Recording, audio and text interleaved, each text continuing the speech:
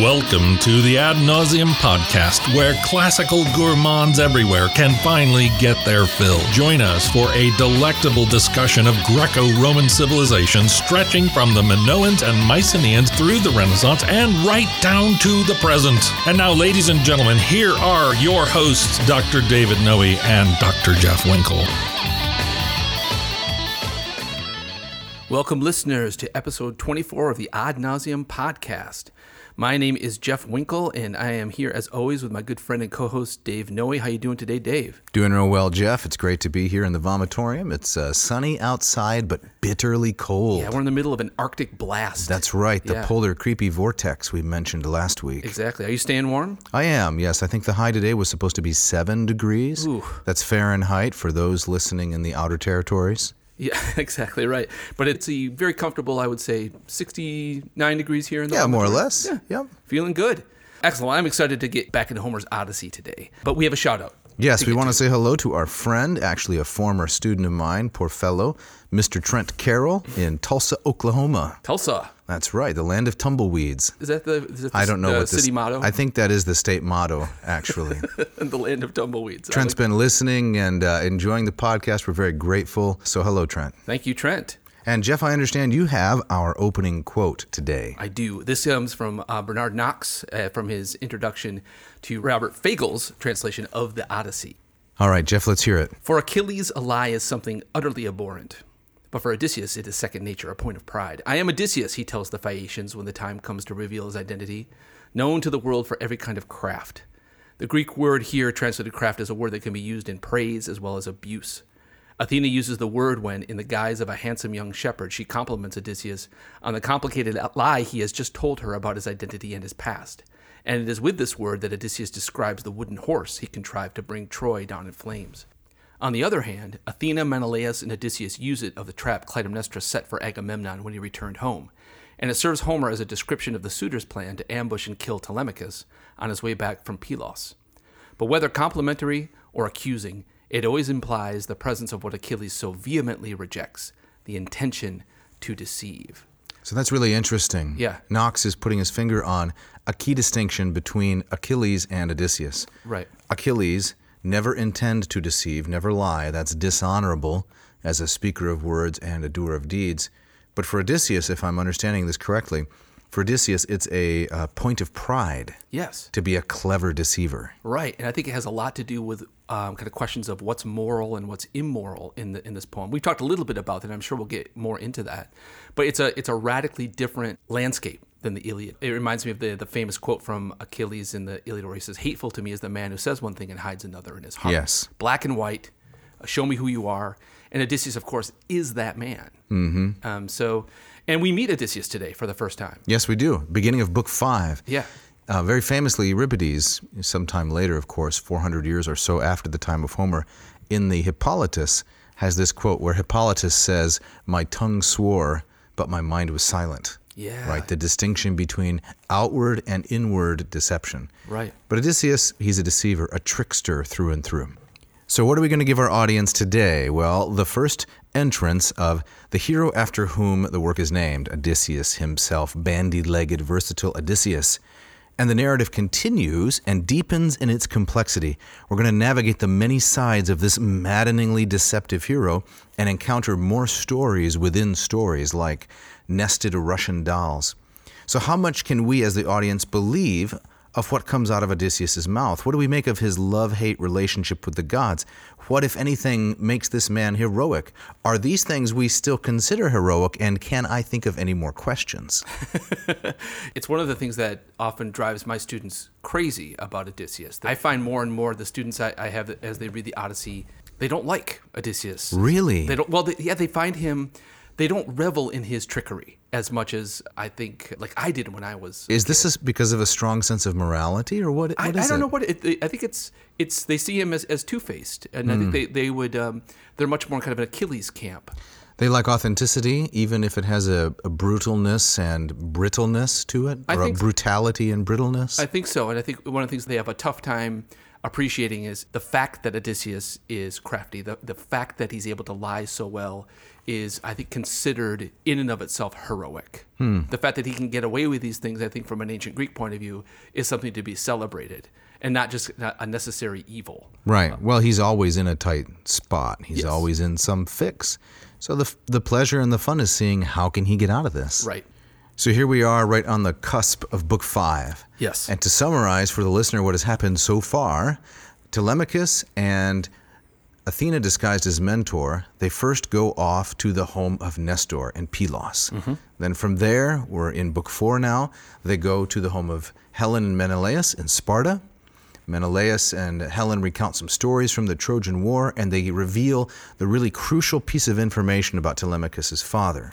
Right. Telemachus finally learns that his father is on the island of Calypso. Yes, that he's alive, and what's the name of that island again? Ogygia. Ogygia, Yeah, right. it's fun to say. It is a lot of fun. With Calypso down there somewhere southeast of Sicily. Right. Now Telemachus has the information that he needs to go find his dad, and so he then departs to sail back with Pisistratus to the island of Ithaca. Right. So we learned that very early on, the fact that Odysseus doesn't show up until Book 5, that this is not just Odysseus' story, this is also about Telemachus' coming of age.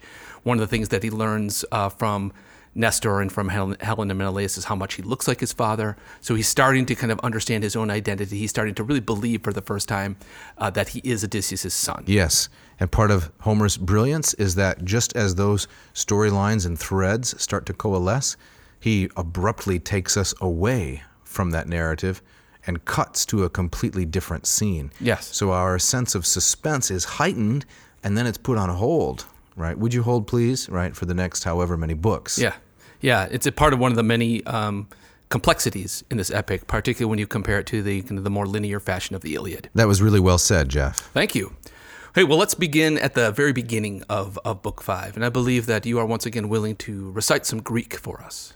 Yes, I would love to do that, Jeff. It's so melodious. So let's have the first 4 lines of Book 5. It sounds something like this. Eos dek lakaon paragau u tithoi noia. Ornuthin a thanatoisi faos feroi e debratoisin. Hoidetha oi tho kondakathi zanon endaratoisi. Zeus hupsi bremetes hute kratas esti magiston. So we have Zeus there in that 4th line. Yeah, much thundering Zeus. That's his epithet, one of his many. Hupsi bremetes, thundering on high. So what do those lines translate to? Well, I'm reading here from the Lombardo translation, Stanley Lombardo, one that we really like. And he says, Dawn reluctantly left Tithonus in her rose-shadowed bed, then shook the morning into flakes of fire. Light flooded the halls of Olympus, where Zeus, Lord of high thunder, sat with the other gods. All right, so what's happening here? So Athena speaks up, and she complains to Zeus. It reminds me a lot of kind of her early speech in Book 1. Correct. Where Zeus he's upset with humanity, and Athena says, hey, wait a minute, what about Odysseus? You promised. Mm-hmm. And so here again, she's kind of complaining that nobody's thinking of Odysseus. And so Zeus finally says, okay, it's time to do something. So he sends Hermes, the messenger god, down to Ogygia to demand that Calypso let Odysseus go. Yes, and I love the way that Homer leisurely describes the different characters. Hermes straps on his sandals, he gets up from his seat. There's a lot of patience in the character description. Yeah. He heads down then, and he arrives at Calypso's island, where Ogygia, where he meets the woman, the nymph, for the first time. Do you have some of that translation you can read for us? Sure. Again, Lombardo. He stepped from the violet-tinctured sea onto dry land and proceeded to the cavern where Calypso lived. She was at home. A fire blazed on the hearth, and the smell of split cedar and arbor vitae burning spread like incense across the whole island. She was seated inside, singing in a lovely voice as she wove at her loom with a golden shuttle. These are beautiful lines. Really, really nice. Yes, Homer takes his time in developing the characters, and as we were saying last time, domestic episode. Yes, we get a lot more of those homey scenes in here, and we'll see them on Ithaca too. It's a very different vibe than the Iliad. Right, and with the Phaeacians in just a moment. So much of the action takes place inside. There's development of characters, once again, eating and weeping, all of those things that are not so much really a part at all of the Iliad. Right. There's a lot of. It's an indoorsy epic. Yeah. So who is this Calypso who is sitting by the blazing fire with split cedar and arborvitae and other essential oils all around the island? Who is this Calypso? She is, again, in the canon of mythology, we don't know a lot about her. She's a daughter of Atlas, I believe. Okay. Who is a Titan. But she's a minor goddess with her own island. And there's, I guess, apparently a lot of these minor goddesses that have their own islands. Well, there are a lot of them out there. We'll meet Circe. Yep. And she's another one that shows up. But, That's right. Should we talk about her name? Yes, Calypso has a really interesting epithet. It's Euplakamos. Euplakamos. Yes. Which means fair-haired. With goodly locks. With goodly locks. Yeah. Apparently she had long, beautiful hair, braided and tressed. It's an epithet of goddesses and women in Homer, especially of Dawn, right? And Yes. of Artemis. I'm reading here from the Liddell Scott and Jones, the big lexicon, the Great Scott. And later on, it's also used of boys and men in other parts of Greek literature. Very interesting. So Calypso's the one you'd want for your shampoo commercial. I'm doing a shampoo commercial? Yeah, it's our new sponsor. That's not in my contract.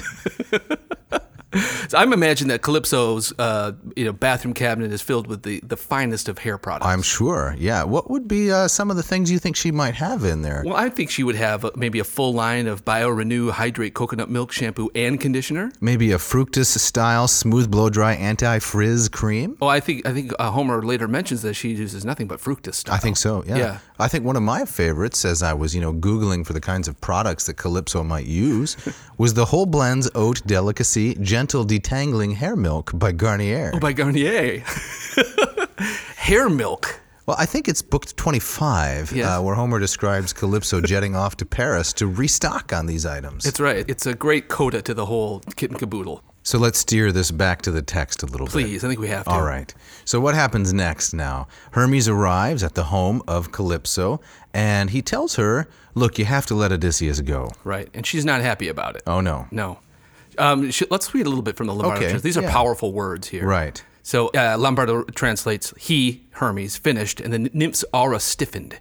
Words flew from her mouth like screaming hawks. You gods are the most jealous bastards in the universe, persecuting any goddess who ever openly takes a mortal lover to bed and sleeps with him. Powerful words. So what's Calypso complaining about here?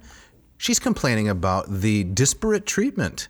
The gods can sleep around with mortals, but the goddesses can't. Yeah. And she doesn't like this kind of inequality that's being displayed by the Olympians. Right. And I think there's also kind of at root here that we see in so much Greek mythology is kind of the basic incompatibility between mortals and immortals. Right. They shouldn't mingle. They shouldn't mingle. When they do, something bad always happens. Almost always happens, yes. You want to read a little bit more? Because I like this part quite a bit. Yeah, so Lombardo continues here. When Dawn caressed Orion with her rosy fingers, you celestial layabouts gave her nothing but trouble, until Artemis finally shot him on Ortygia, gold-throned, holy, gentle-shafted assault goddess. Those are really wonderful words. That's a punchy translation. So Calypso doesn't want to let him go, and Hermes says, look, if you don't, Zeus is going to treat you roughly. He's going to mistreat you, and that's just the way that the justice of the gods is. Right, so Calypso has no choice. No, she's the hider, right? Again, kalupto, the Greek verb, means to conceal or to hide. Right, like our word apocalypse. That's right. To remove the veil. That's right. Revelation. Yeah, so Odysseus has been there for 7 years, living with Calypso. As her love slave. As her love slave. But not happy in that role. No. Weeping and crying. Every morning, isn't it the case? He goes down to the shore. Yes. Right, and in fact, the first time we see Odysseus as a kind of a real-time character in the epic, he's weeping, which is a really striking way to introduce your main character. So Dave, why don't you read some of these lines here where we see Calypso reacting to? Yeah, so this is about 148. Calypso composed herself and went to Odysseus, Zeus's message still ringing in her ears. She found him sitting where the breakers rolled in. His eyes were perpetually wet with tears now, his life draining away in homesickness. The nymph had long since ceased to please. He still slept with her at night in her cavern, an unwilling lover mated to her eager embrace. Days he spent sitting on the rocks by the breakers, staring out to sea with hollow, salt-rimmed eyes. She stood close to him and started to speak. And eventually, she reveals to him that it is Zeus's will that he leave. Right. Odysseus wants to go, of course. He doesn't like his captivity there, but he has some nice words for her, words to the effect, just paraphrasing, I know, goddess, that Penelope can never compare to you. She's just a mortal. She won't have perpetual youth. That you're far more beautiful, but I really want to go home. Yeah, exactly. And so she gives him an axe. She gives him some provisions. Calypso's a really sympathetic character. Yes, she is. Yeah, and she's kind of. Don't forget, though, she was enslaving him against his will. This is true, but she's emblematic of kind of that curse of immortality. Yes. Right. She doesn't have the power of a Zeus, but she also doesn't have that edge of mortality as like a human being, and so she's kind of trapped in that kind of liminal state of being. It reminds me very much of the elves in the Tolkien novels, right? Yeah, exactly. The sadness of them. They're larger than life, angelic in their power and beauty, but you really wouldn't want to be one of them. Right, and yeah, so like Ogygia, like Rivendell, it's kind of hidden away from the world. So the raft is built, he fells the trees, builds the raft, and then he leaves the island. Now he leaves all by himself. Yes. Even though when he left Troy, he was in a large company of other Greek heroes and with numerous ships. Right. So we're, in terms of Odysseus' wanderings, we're fairly close to the end of them. This is real time. The flashback is coming next. Yes. Even more of a flashback. But one really interesting interpretive point that we're going to talk about, of course, much more in future episodes is how different Odysseus is from Aeneas. Aeneas is not a hero unless he delivers everyone safely home with him. Oh, yeah, right. But Odysseus, there's this great funneling effect from the beginning when he leaves Troy down to the time where he arrives on Ithaca. Yes. He is the sole hero, and it's really only his destiny that matters to Homer. Right. And it's also a reminder of what his name means. He's the suffering one. You know, his heroism, his humanity is embedded in what he endures. Yes. And he alone. And he alone. This is why many readers find Aeneas a pale and unappealing character. He's too much bound up with Rome's destiny. He can never really express his personal identity. He's got to bring everyone else along. Odysseus is quite different. All that matters is that he get home. Exactly. And so like we learn from Athena and Zeus that, yes, Odysseus is fated to return to Ithaca, but he's not just kind of playing out fate's script as often kind of Aeneas' character is taken to be. Yeah, that's really well said. So, Jeff, there's another episode right here in Book 5, about 3/4 of the way through, that you are particularly fond of. Yeah. That one of the White Goddess. Can you explain that to us? Yeah, it's a scene that, from my own reading, doesn't get a lot of attention, but for me, it's so emblematic of who Odysseus is and the kind of man he is and the kind of hero that he is. Odysseus goes out on his raft, and immediately the wrath of Poseidon is manifest. Because that's his nemesis. Right. Poseidon is going to try to destroy him for reasons we haven't yet been told. Yeah. Although they're coming up in the flashback. Exactly. So we'll learn about those details soon. But Poseidon, of course, the god of the raging sea, the earth shaker, he comes full force, and immediately Odysseus' raft starts to break apart. Mm-hmm. And he's in danger, it seems, of drowning, of dying out there. And then all of a sudden, this goddess emerges from the waves, who Homer tells us is the so-called white goddess, daughter of Cadmus, Ino. And she... Once a mortal... Yes. But now given the gift of immortality. Yes. And she takes pity on Odysseus, and she offers some help. And what is the help that she offers? What form does that take? Well, let me read a little bit from, again, the Lombardo translation. She says to him, "Poor man, why are you so odious to Poseidon, Odysseus, that he sows all of this grief for you? But he'll not destroy you for all of his fury. Now do as I say. You're in no way to refuse. Take off those clothes and abandon your raft to the wind's will. Swim for your life to the Phaeacians' land, your destined safe harbor. Here, wrap this veil tightly around your chest. It's immortally charmed. Fear no harm or death, but when with your hands you touch solid land, untie it and throw it into the deep blue sea, clear of the shore, so it can come back to me." Now, what I find so interesting about this is that if you picture Odysseus, his raft is falling apart, he's hanging on by his fingernails, his drowning is imminent. You would think that he would cling to any kind of help in that moment. Yes. And here comes this fairy godmother with this magic pair of pants. Right? I always picture him, since I saw the movie Castaway around 2004, I always picture him as Tom Hanks. Oh, yeah. A very lean Tom Hanks leaving the island. Yes, with Wilson the volleyball. Right, with Wilson, the stand-in for Calypso. The volleyball as Calypso? You like that? No, I don't like that at all. That's terrible. That's not even a person, much less a goodly locks. Most volleyballs I know are completely unlocked. Spear-balled. Yes. And Calypso was very memorably played in the Hallmark adaptation 20-some years ago it was now 98. by the lovely Vanessa Williams. So now, when we see how Odysseus reacts to this, I think this is so kind of central to understanding his character. Instead of just grabbing the veil and saying, thank you for saving my life. Taking the divine help, right? Yes, right. His response, this is what he says. He says, not this. Not another treacherous god scheming against me, ordering me to abandon my raft. I will not obey. I've seen with my own eyes how far that land is where she says I'll be saved. I'll play it the way that seems best to me. And then he goes on to say things like, I built this raft. I know what it can do. I know what kind of swimmer I am. What I think is so fascinating is there's nothing about Ino that comes off as meddling or treacherous or devious. It's not like Circe. It's not like Circe at all. But Odysseus' gut reaction is, no thanks, I'll trust myself. We're back to the Andra. Right. Has he learned? Does this character change from the beginning? We're never really told how he came to the island of Calypso other than just being shipwrecked there. Yeah. He had really no choice in that relationship. We still haven't been told about Circe. That's part of the flashback coming in books 9 and following. Yeah. Right? I mean, I suppose he's been through enough horrible things that he's jaded and cynical and naturally distrusting. But that's also a hallmark of the Metis trickster character, right? Yes, absolutely. So Odysseus refuses the help. He doesn't take the bait. He washes up on the shore of yet another island. Yeah, I should say that he does end up accepting the veil. He does take the bait. He does take the offer, but only after he's refused it and he's questioned it and he's You're upset losing about it. me here. Veil or no veil? Bait or no bait? He doesn't want the veil, but then he ends up taking the veil in the end because without it he would have died. Okay. Yeah. Then he washes up on the shore of the island of the Phaeacians, right? That's right. Or the Phaeacians, if we want to say it that way, which is in the Adriatic, north off the coast of Epirus, if I'm not mistaken. I believe. So not that far from Ithaca. Yes, he had to go past Ithaca, though, to get there. So yet more circuitous wandering for poor Odysseus. Yes. But when he lands, this is now the beginning of Book 6, Homer switches the scene yet again, and he takes us to the bedside of the princess, the daughter of the king and queen, Alcinous and Arete, of that island. And her name is? Nausicaa. Nausicaa, or Nausicaa. Nausicaa, depends on what you do. There's a lot of vowels at the end. Yeah, right? Maybe too many, like a typical Greek word. Right. So Nausicaa has just had a dream, and Athena has appeared to her in this dream.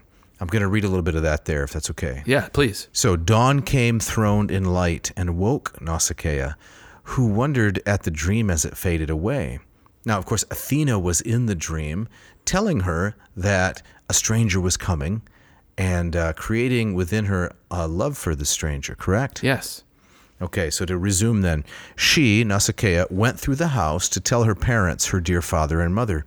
She found them within, her mother sitting by the hearth with her women, spinning sea blue yarn. Her father she met as he headed for the door, accompanied by elders. On his way to a council the nobles had called. She stood very close to her father and said, "Daddy, would you please hitch up a wagon for me, a high one that rolls well, so that I can go to the river and wash our good clothes that are all dirty now. You yourself should wear clean clothes when you sit among the first men in council." So concerned about the laundry. She's concerned about the laundry. Yes, there are more domestic elements here. Indeed. Homer likes to describe Nausicaa. She's a princess. Does she have to do her own laundry? Apparently, yes. And her mother, Arete, sitting by the hearth, more spinning and weaving. Yeah. Homer likes to describe the women of his epics as beautiful, but they're also engaged in lots of household activities. Right. I mean, I have to think that the scene in Calypso's house and now the scene here amongst the Phaeacians, it's preparing us for a similar kind of scene that we'll see on Ithaca. But what else is coming up after the break? We actually have some nudity coming up. We do? Yeah. Okay, well, this is going to be tasteful? Of course. Family-friendly? Yes, of course. All right, well, stay tuned, listener.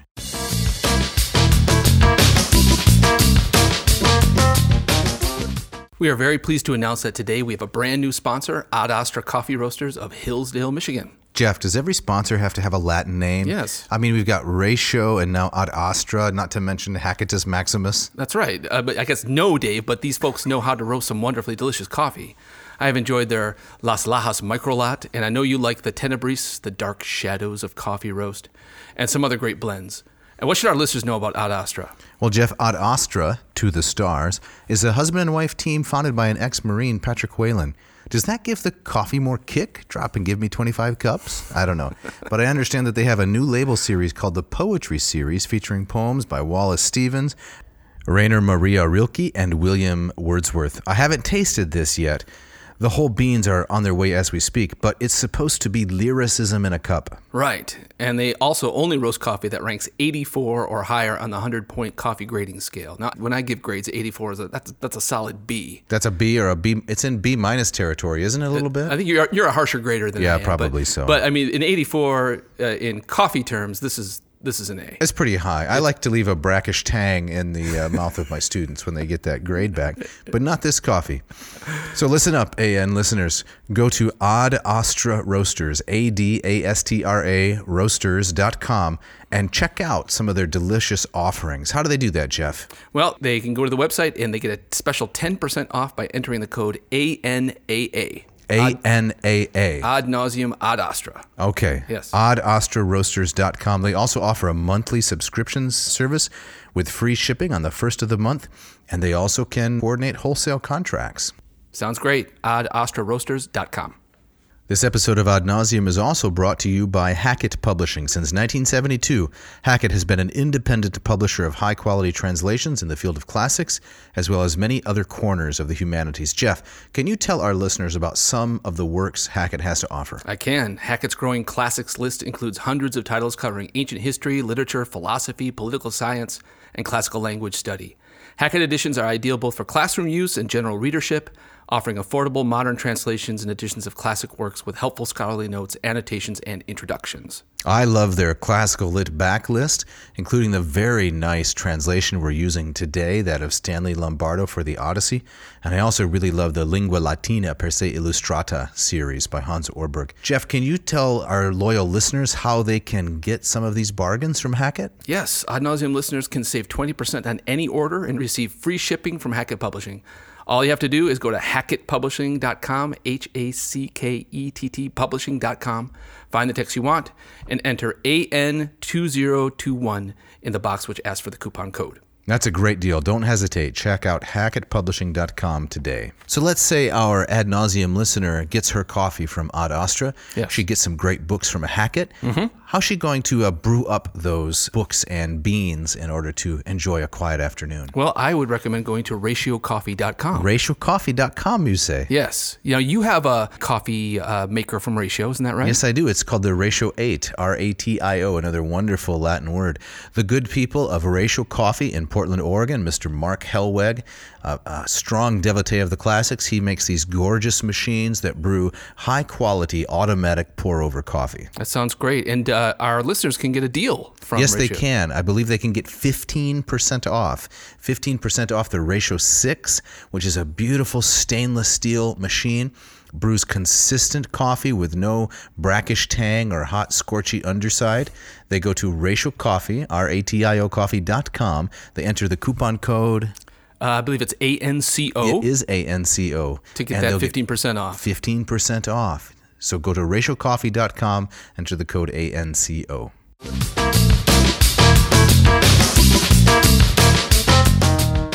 All right, Jeff, so as we get back into it now, you promised our listeners nudity. Did I?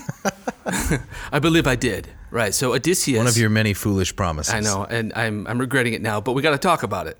So Odysseus washes up on the shore of the island of the Phaeacians, and he has to give the veil back, right? So he is reduced to nothing, right? Yes, that's really the point of it. Yes. Right? It's not gratuitous.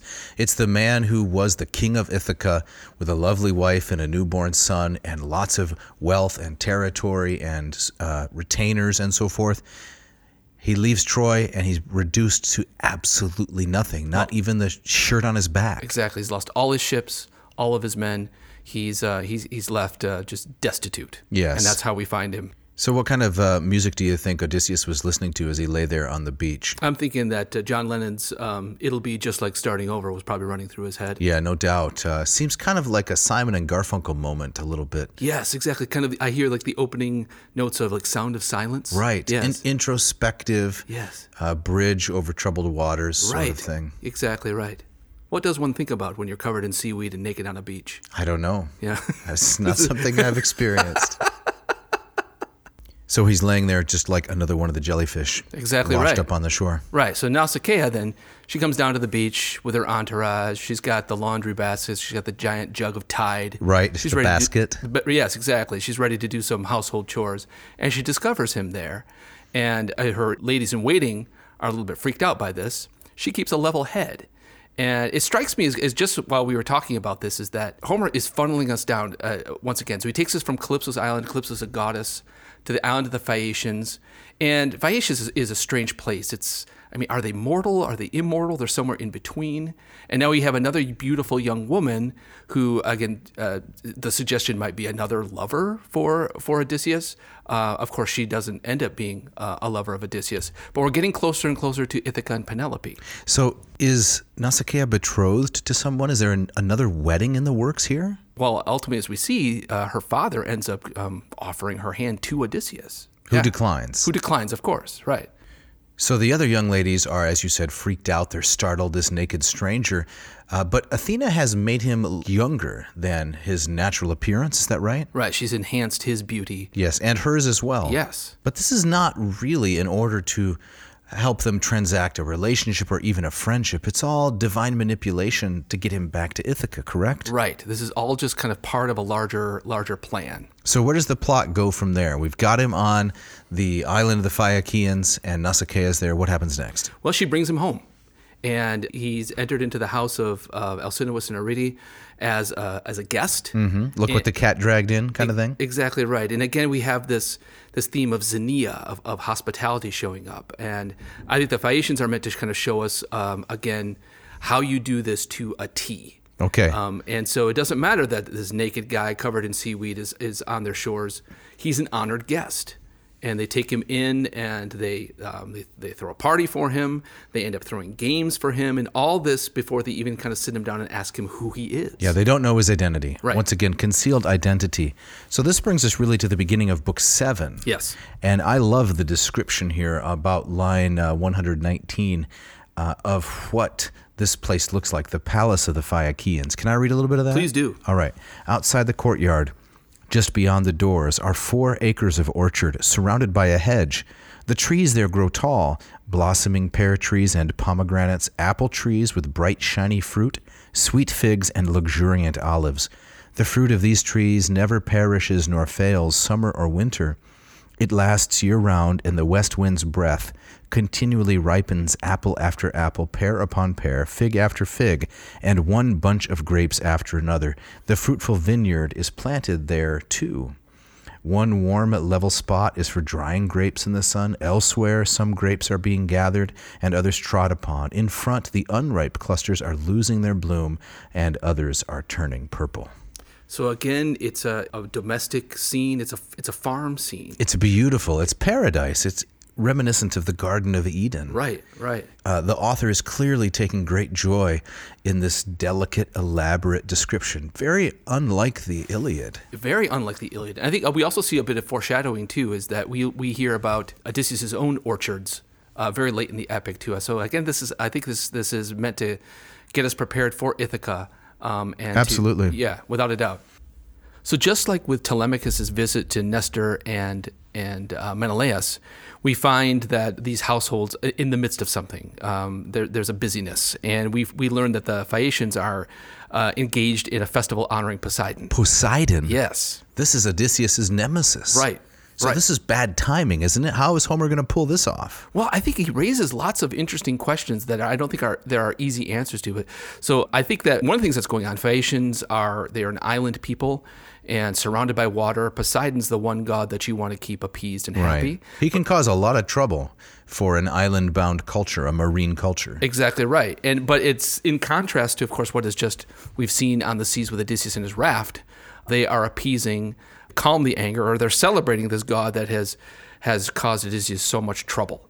And so I think this is also kind of foreshadowing and kind of prepares us for when we finally learn why Poseidon is so angry with Odysseus. Yeah, something coming up in books 9 and following. Yes. But before we get there, we have to find out, why does Odysseus eventually recount all of his prior experience to the Phaeacians? What's the setting and the catalyst for that? Right. So as the Phaeacians host Odysseus, they offer him, food and drink, a place to sleep. They honor him with athletic games, and all of that is done. All of that funnels down to a moment where they can finally ask him, "Who are you, stranger?"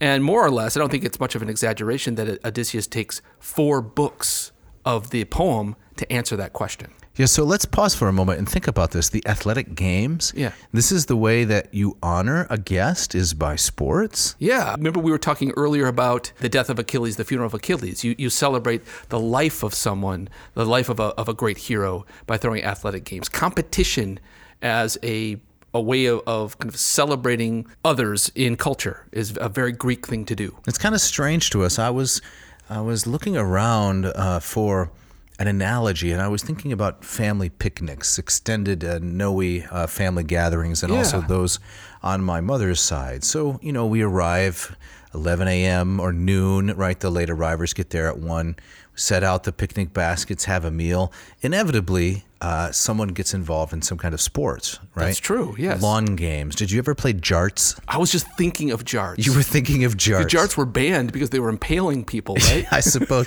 great minds think a jart, I think is the phrase, right? Croquet, right, with those hard wooden balls, yes. Right? All of those things. Wiffle ball? Did you ever do wiffle ball? I did a lot of wiffle ball. Yes. Yep. The bat that always had a crack or a hole in it would fill with a little bit of water on the end. Yeah. These were the ways that we spent a summer afternoon. There was also horseshoes. Sometimes the kids would have foot races and things like that. Yeah. Is that analogous to the games in Book 8 here? I think broadly speaking, yeah. I think that, in my experience growing up, aside from my Uncle Walter, the point was just to have fun and not to kind of prove how great you were and rub the face of your opponent in it. What are you telling us about Walter? The less we speak of Uncle Walter, the better. Okay. Was he very competitive? Very competitive. So he had a Greek spirit. He did. He kind of took it way too seriously from our point of view. Yeah. But of course, the games here, the ago and the contest, the point is to see who's best. Yeah, it is very serious. Yes. Does Odysseus compete? He does. At first, he declines. He doesn't want to get involved. But then one of the young Phaeacian men kind of goads him with an insult. "Hey, old man." It was more serious than that. But then that gets his dander up. And Odysseus Of course, says, because nobody's as great as Odysseus. Of course not. And so he says, "I got to show these young bucks what's what." Right. But we're getting ahead of ourselves. We've got to back up a little bit. So before the games takes place, Homer introduces us to the bard, the poet of the house, Demodocus. Right. And so you want to read a little bit from Homer and tell us about I do. this guy? What does the name Demodocus mean again? Something about the one who teaches the people. Okay. So it's often thought that Demodocus is Homer in disguise. Yeah. The bard himself is speaking through the character of Demodocus. So I'm reading here Book 8 around line 80. The muse moved the bard to sing of heroes. The piece that he sang was already famed throughout the world. The quarrel Odysseus once had with Achilles, going head to head at a feast of the gods with violent words, and Agamemnon, the warlord, rejoiced that these two, the best of the Greeks, were at each other's throats. For long ago, when he crossed the stone threshold in sacred Pytho to consult the oracle, Apollo had prophesied that this would happen. That was in the days when the great tide of woe was rolling in upon the Trojans and Greeks alike through the will of Zeus. This was the song the renowned bard sang, but Odysseus pulled his great purple cloak over his head and hid his handsome face. He was ashamed to let the Phaeacians see his tears falling down. So this is extraordinary. So Odysseus' own life, his own story, has already entered the realm of kind of popular legend. Yes, and there he has to sit anonymously and listen to others sing about him. Right, and it's worth reminding our audience, too, that the Phaeacians again have no idea who he is at this moment. So Odysseus is weeping. He's embarrassed, and this is when Alcinous stops the feast and he orders the games to begin. And then we get the insult, and Odysseus kind of shows him what he can do with the discus. And then it's back inside to continue the party, and Demodocus sings another song. So this is a kindness, correct? Yes. By the king Alcinous to Odysseus. He sees the guest weeping during the recounting of the Trojan events, and so stops the song. Yes, exactly right. And then we get this second song of Demodocus, which is extraordinary. He sings the story of Aphrodite and Ares, this famous affair. Yes, now they're not married to each other, right? They are not. Who is Aphrodite's husband? She is married to Hephaestus, the smith god. So this is the original Beauty and the Beast story, right? Exactly, without the happy ending. Beauty and the Beast has a happy ending? Yeah, haven't you seen the No, I haven't seen it.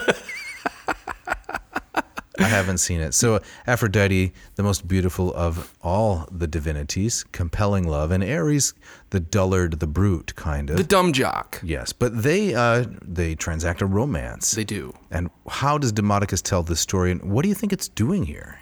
Well, I think that's the most fascinating thing about it. That I always tell my students that Homer doesn't throw things in for the sake of throwing them in. That he's up to something. So this is a story within the larger story, which is commenting on the bigger picture.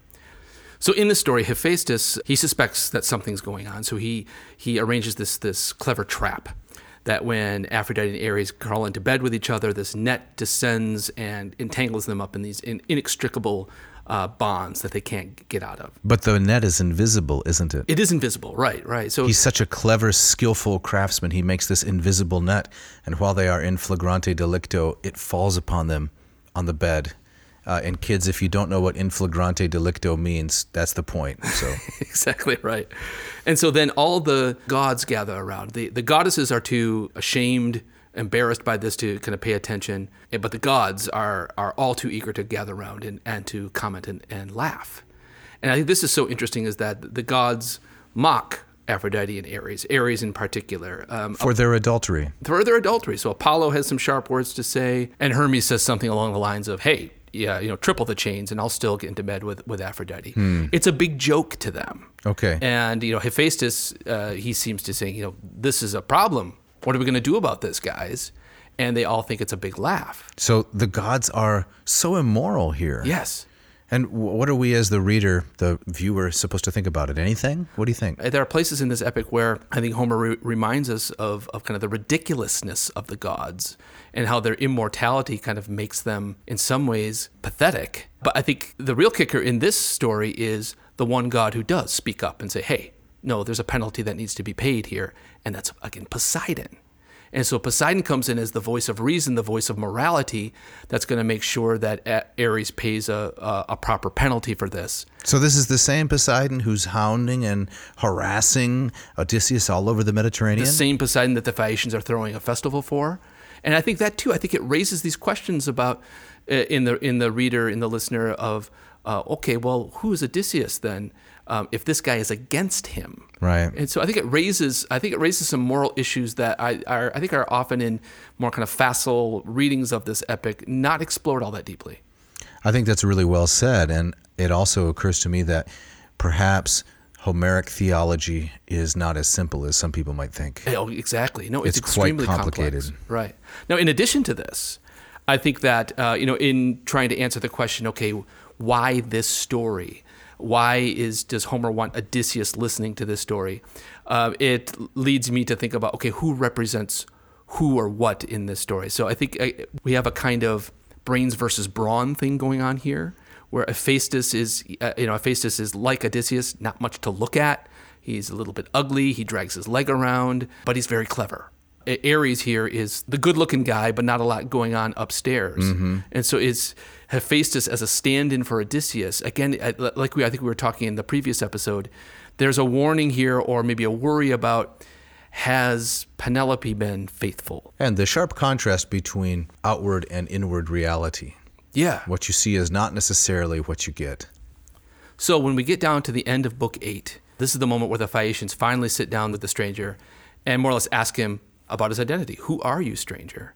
And that's where Odysseus then becomes the narrator of the epic and answers that question, who are you, in books 9 through 12. This famous flashback, arguably the best known part of the Odyssey, these fantastical adventures that he has. It's the part everyone reads. Yes. The Cyclops, the Lotus Eaters, crashing rocks, the cattle of the sun, all of that kind of stuff. It's great stuff. It is. So Yeah. we're going to cover that, but we're not covering it in the next episode, right? No. Dave, tell us about this exciting thing that's coming up. Yeah, we have a guest host, our first guest host, and that is, or maybe we should just say guest, is our colleague and friend, Dr. Gary D. Schmidt. Yes. He is the author of the famous book, The Wednesday Wars.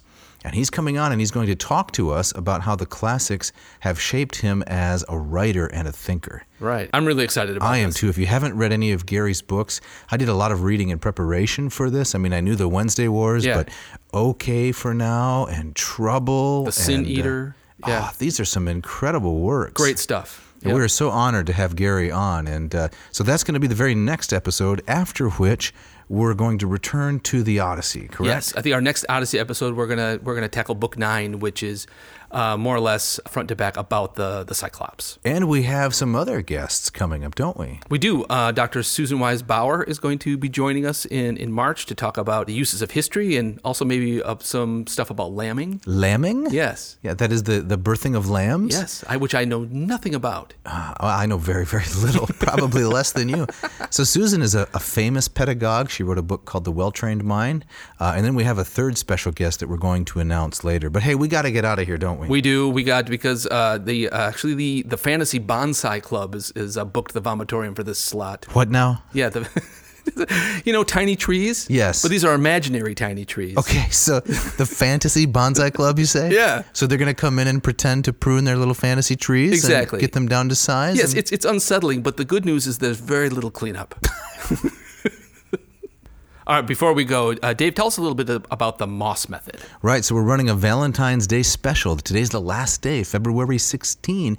Show your love of the classics by signing up to learn some Greek. Go to mossmethod.com and you can get $50 off Module 1 or $75 off Modules 1 and 2 combined. All right, listeners. Hey, don't forget to subscribe to our podcast or leave a review. You can send us an email to either dave@adnauseum.com, don't forget the V, or to me at jeff@adnauseum.com. Let us know what you're thinking, what you like, what you don't like, ideas for episodes. Check out the website. We're going to be reading some comments on the air, aren't we? Oh, I'm looking forward to that. Yeah, to celebrate episode 25. Make Yes. your online comments and we'll be reading them live. Yes, so it's not too late to get your comments in. Definitely not. We want to say thank you to our steadfast sound engineer, the recently more annuated Mishka Fernando. Mishka. And to guitar wizards and all-around nice guy Scott Van Zen and Ken Tamplin, who provide the music. So, Jeff, you've got our gustatory parting shot, don't you? Yes, this comes from the inimitable Yogi Berra, who once said, when the waitress asked if I wanted my pizza cut into 4 or 8 slices, I said 4. I don't think I can eat 8. That's great. Thanks for listening. See ya.